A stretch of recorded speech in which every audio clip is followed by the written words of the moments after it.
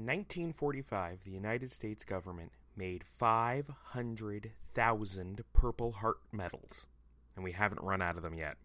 Literally. If you were given a Purple Heart, one of these medals that are awarded for receiving a valorous wound in combat as a member of the United States military, if you've received a Purple Heart, you probably got one that was made during World War II.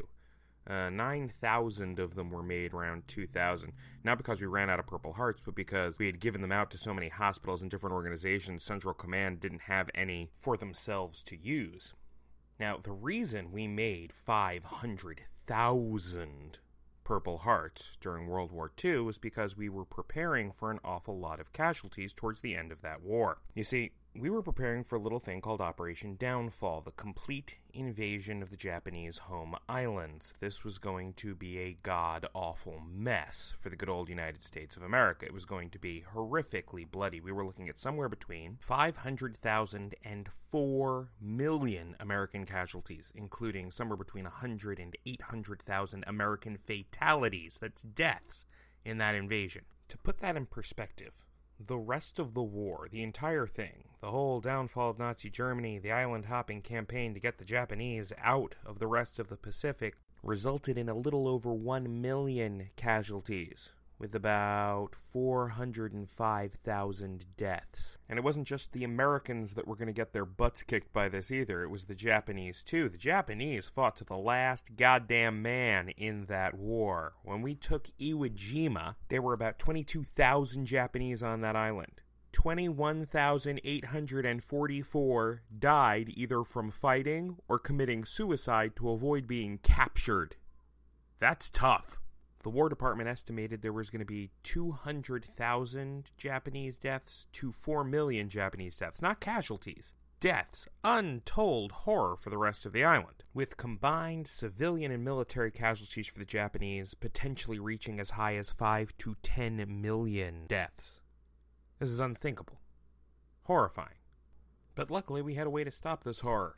It was by causing more horror. You see, America's brilliant idea to stop this horrifying invasion was to use a secret weapon we had been developing in the desert in the Southwest called the atomic bomb. Oh boy. I'm going to need more gin. This is the show.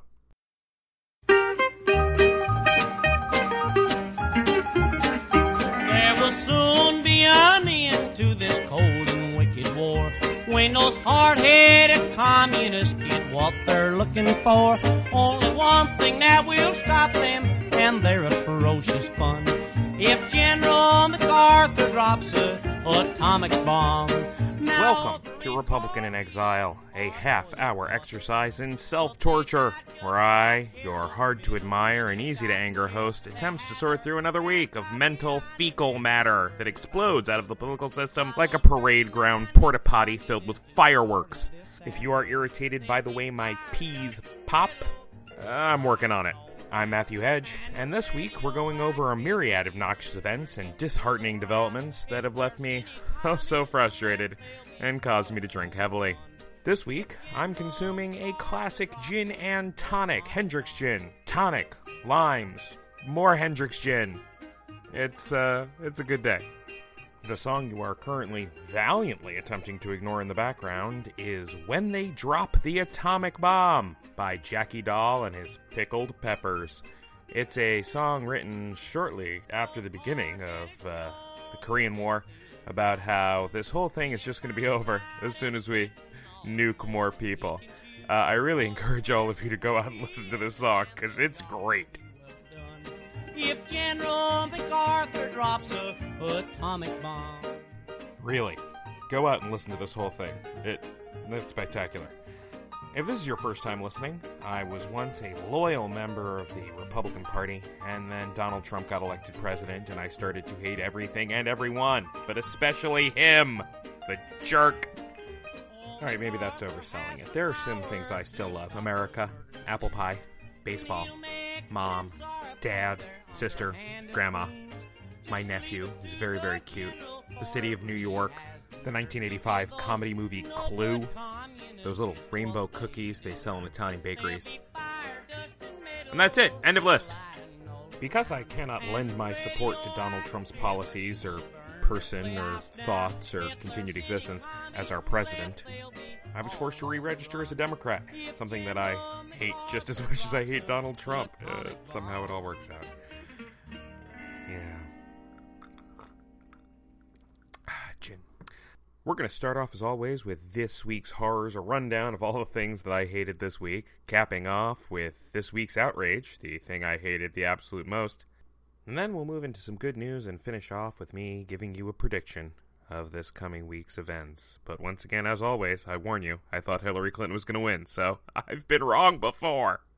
So let's start with this week's horrors. Shortly after I recorded last week's episode complaining about the president's Twitter usage, the president one-upped himself, retweeting a video from an anti-Semitic racist on Reddit that showed him body-slamming a figure representing CNN. How would this individual on Reddit get footage that could be repurposed to show the president physically attacking CNN? Well, of course, our president has appeared on the WWE's SmackDown on more than one occasion. Are you all happy now? Are you?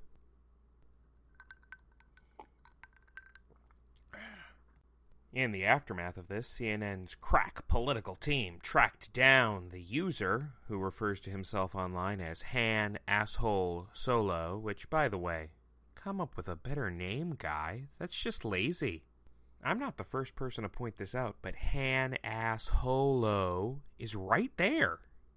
The pun writes itself. It's shoddy workmanship. Since Han Asshole Solo's work online has mostly been about pointing out which CNN members are Jewish, using the N-word prolifically, and being an all-around awful human being, getting a call from CNN was enough to panic this person into apologizing for everything, deleting his account, and I assume hiding under a comfortable blanket, waiting for mommy to make the monsters go away. And then CNN did something mildly creepy. They decided they weren't going to publish this individual's identity because he had apologized, he repented, and he promised he would never do anything like this again. However, CNN did, quote, reserve the right to publish his identity should any of that change. That sounds a little bit like extortion, and now I'm torn. On the one hand, this person's awful, and they wrote down an awful lot of terrible stuff which was easily traced back to them. When I was a kid, my mother told me that the Kennedy brothers never wrote anything down. That if they were going to have a conversation that was sensitive, they had it in person so that there were no records. This should give you an interesting view both into the Kennedys, into legal procedure, and into, well, my relationship with my family. On the other hand, CNN is essentially saying that they're going to hold this person's life under a sword of Damocles, waiting to see if they do something that CNN finds morally repugnant again. And if they do get on CNN's bad side, they'll release their name. And since this person is an awful racist, releasing their name will ruin their life. It's complicated. But don't worry, folks. The alt-right has made it very, very clear. A group of alt-right intellectuals and clever thinkers have decided they're going to start threatening to murder the CNN reporter who discovered the identity. Donald Trump Jr., somehow the dumber of the two adult Trump boys, has made this whole situation worse by sending out messages that CNN is threatening to expose an innocent 15-year-old who didn't know any better. CNN has countered that Han Asshole Solo is middle-aged and probably should know better, but that really hasn't stopped anything. After all, when have facts mattered to a member of the Trump family? Moving on. Chris Christie. Oh, Chris Christie. You delightful little imp. Governor Christie is still in a budget standoff with the members of the New Jersey State Legislature, which has resulted in the closure of every beach owned by the state. Chris Christie decided that, well, no one else can be on the beach. I might as well be. Here's the thing, I sympathize with Governor Christie. I, too, hate the beach and everyone on it, but I don't close them down. So, better person than Chris Christie. Yay! The thing that really made me angry about this, of course, was the thing that made everyone angry. Chris Christie's representatives claiming the governor wasn't on the beach, and then claiming that it was quote-unquote gotcha journalism to show pictures of him on a beach he claimed he wasn't on. It just shows to Goya that Trumpism is spreading in our political system like a malignant tumor, except it's going to be much harder to surgically remove this from our system. The signs of Trumpism are obvious. Step 1, lie. Step 2, deny that you have lied. Step 3, attack the media for pointing out that you've lied. At least back in the old days, politicians were honest enough to admit they lied when they were caught lying. Now, everything's out the window. New York City police officer Miosotis Familia was murdered by an individual whose name I will not utter here because he is unimportant and thankfully very, very dead. Officer Familia was killed by a convicted felon who, in the weeks previous, had been attempting to seek mental help. How the hell are convicted felons who are actively seeking assistance for mental health issues capable of getting their hands on a gun? Can we deal with that, please, before I have to spend, I don't know, the rest of my life banging my head against a wall? Thanks! The state of Illinois took its tentative first steps towards not being a third world nation and slumping into a junk bond credit rating status by approving a $5 billion tax increase. Now, I don't like tax increases, but sometimes they actually are necessary. This is one of the things that used to drive me crazy about the Republicans. I want a balanced budget. In order to balance a budget, you cannot simply slash the budget until there's nothing left, and then hope that somehow people figure out where to send their kids to school and what hospitals are open. If you're really interested in fiscal conservatism, in balancing that budget, and making sure the government does not spend more than it takes in, you can't just cut spending. You also have to take in more money. It would be like a family trying to get out of debt, saying, well, everybody, we need to spend less, and also, I'm going to take a demotion at work just to help us out. The first-term Republican governor of the state did attempt to veto that tax increase, claiming that he wanted more reforms, and I am sympathetic to that.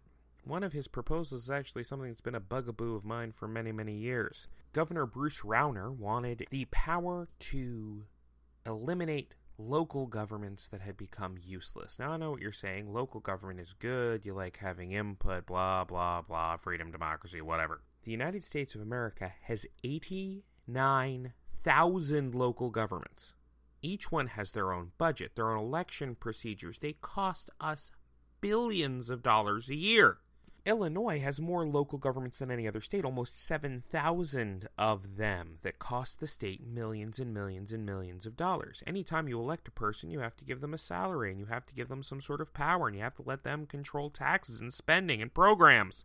From school boards to community boards to local councils, these organizations work on things on a very small level, and the local governments do like themselves. It doesn't mean they're a good investment for that individual state or for the country at large. These governments typically aren't all that necessary. An article has been circulating online lately from Vox.com arguing that Bernie Sanders is the obvious frontrunner for the Democratic nomination in 2020. Well, I hope you guys are ready for 8 years of Donald Trump instead of just 4, and for me to hurl myself in front of an oncoming 6 train. Bernie Sanders, Bernie goddamn Sanders, as the Democratic nominee in 2020. Are you all stupid? Are you high? I know that's a possibility. I've seen you people. Let's all jump from the guy that the Russians helped elect president to the other guy the Russians wanted to elect president. It'll be a wonderful choice. An old white septuagenarian from the outer boroughs versus an old white septuagenarian from the outer boroughs. Anyone else, please. John Tester, Angus King, Amy Klobuchar, Claire McCaskill, Sherrod Brown, Deval Patrick, Cory Booker, Kamala Harris, Kristen Gillibrand, Chris Murphy, Cory Booker again. Any other Democrat, really. So long as they've served in public office for a full term. I'll take them. Not Bernie Sanders. Please don't do this to me. I just got into this organization. And that entitles me to tell you what to do. Moving on. It's that time in the program where we check in with our sponsors. So, listen to these wonderful messages from the people paying me, and we'll be back in a moment. No, you're not wrong. There are still no sponsors. This is the time when I drink. Oh, it's gonna get worse. This brings us to our outrage of the week. Huzzah. And as you might guess based on what's going on right now, it's the Trump administration's foreign policy that is this week's outrage. The president is in Europe, which on one hand means that he's not in America, which is very exciting for me. On the other hand, it means that he's in Europe, which is terribly unexciting for everyone else. The last time Donald Trump went to Europe, he pulled us out of the Paris Accords, he irritated every ally we had, he made the Germans, the French, the British, everybody angry at us. And frankly, we're looking at a repeat performance here. The G20 summit will include a meeting between Donald Trump and Vladimir Putin, along with talks with all of our major allies in NATO, an organization Donald Trump questions the existence of. As of the recording of this program, Donald Trump has already given a major speech in Poland, in which he used a lot of vaguely apocalyptic rhetoric, but also managed to include Poland in a newly expanded definition of, quote-unquote, the West. Now, I believe in the West, I like the West, and I think that if someone like Ronald Reagan or George Herbert Walker Bush had given this speech, it would have come off pretty well. Unfortunately, when Donald Trump talks about the West, he very clearly doesn't mean countries that have democracy and a liberal economic policy. He means countries with a lot of white people and not a lot of immigration to the United States of America. It's upsetting. The Western world is important. It is the grand goal of all of existence as far as I am concerned. Liberal, democratic capitalism. Liberal in the sense that we believe in civil rights and civil liberties. Democratic in that the people are sovereign. They are the ones with the power. And capitalist in that we're not godless, disgusting communists. This is a civilization worth defending, but it's not a civilization of people, it's a civilization of ideas. People are unimportant. Ideas are important. But you know what? All that's just window dressing. It's not even the part of Trump's foreign policy I'm angriest about this week. You see, North Korea, over this week, tested an ICBM, an intercontinental ballistic missile. The day after North Korea tested an ICBM, Donald Trump spent the day playing golf. Golf. The stumbly-bumbly ridiculousness that is Donald Trump is about to run into one of the most difficult foreign policy conundrums that the United States of America has ever faced. We've been trying to figure out a way to deal with the Kim regime since the 1950s. If you have any good thoughts on the situation, write into the State Department. You can't do much worse than we've already done thus far. North Korea is determined to get nuclear weapons that are capable of striking the United States of America, and that makes perfect, logical sense from their perspective.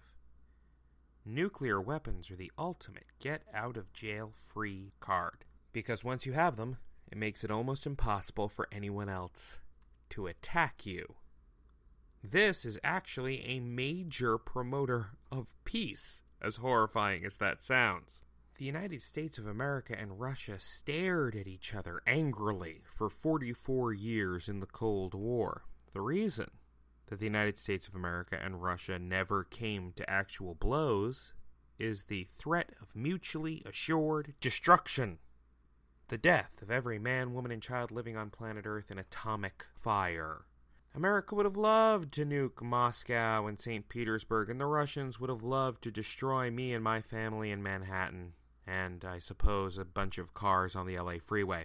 Nuclear weapons are the ultimate deterrence. If you've got nuclear weapons, people think once, twice, a third time, a fourth time. They go to bed. They think 5, 6, 7, 8 more times after that. They then spend another month thinking a couple hundred more times before they think about attacking you, which is why the Kim regime wants them.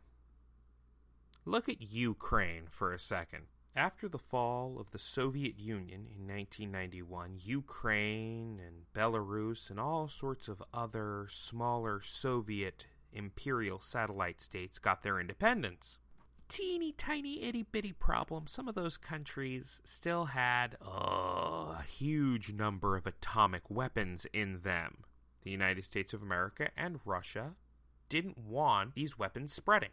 So in 1994, the United States, Russia, Belarus, Kazakhstan, Ukraine, the United Kingdom, we signed a little agreement in Budapest saying that if Ukraine and these other Soviet satellite states gave up their nukes, America, Russia, the UK, we would promise no one would ever attack them.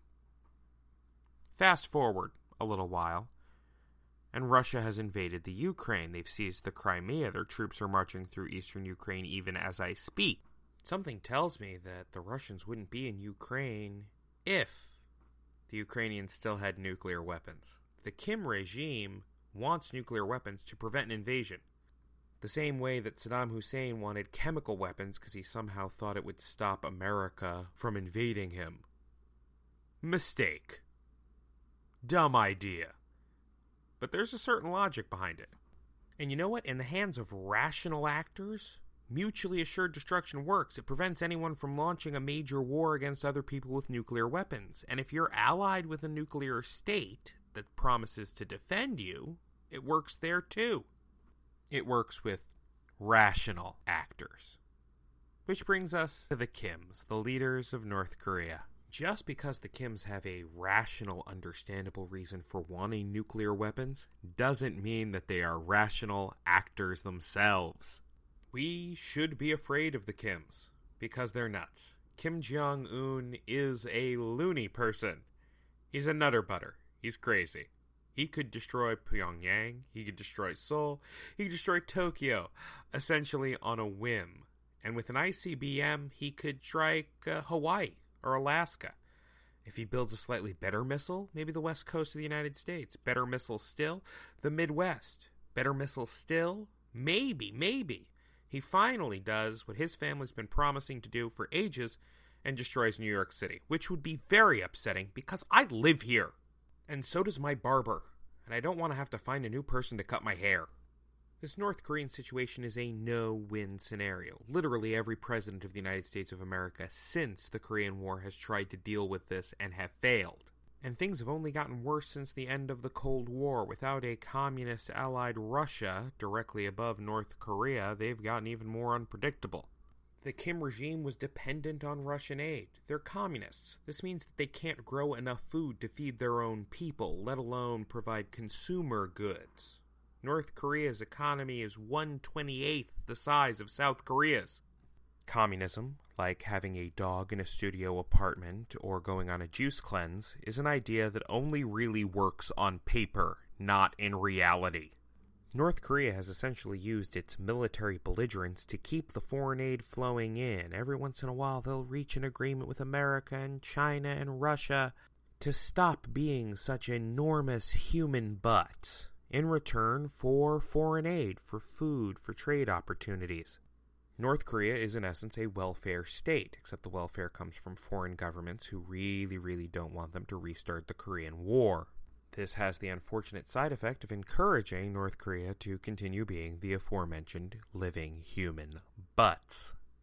So, what do we do as a country? Do we calmly wait them out, as Obama tried to do? Do we engage in some subtle diplomacy, like Bill Clinton tried to do? Do we threaten them, like George W. Bush tried to do? Unfortunately, none of those are really on the table, because to have any of them, you need a competent president of the United States of America who actually knows what the hell they're talking about. Donald Trump's national security team is literally briefing him with 1-paragraph-long memos, because anything longer than that doesn't hold his attention. President Trump ran on a platform of essentially bombing the crap out of North Korea, saying he could deal with this problem. No, it's going to be easy. And then he met with the premier of China. And after 10 minutes, he decided that maybe things were more complicated than he knew. Maybe he needed to take a step back, reevaluate. And then something shiny caught his eye, and he changed positions again, saying that he was going to plan some, and this is a direct quote, some pretty savage things, unquote, for the North Koreans. We're doomed.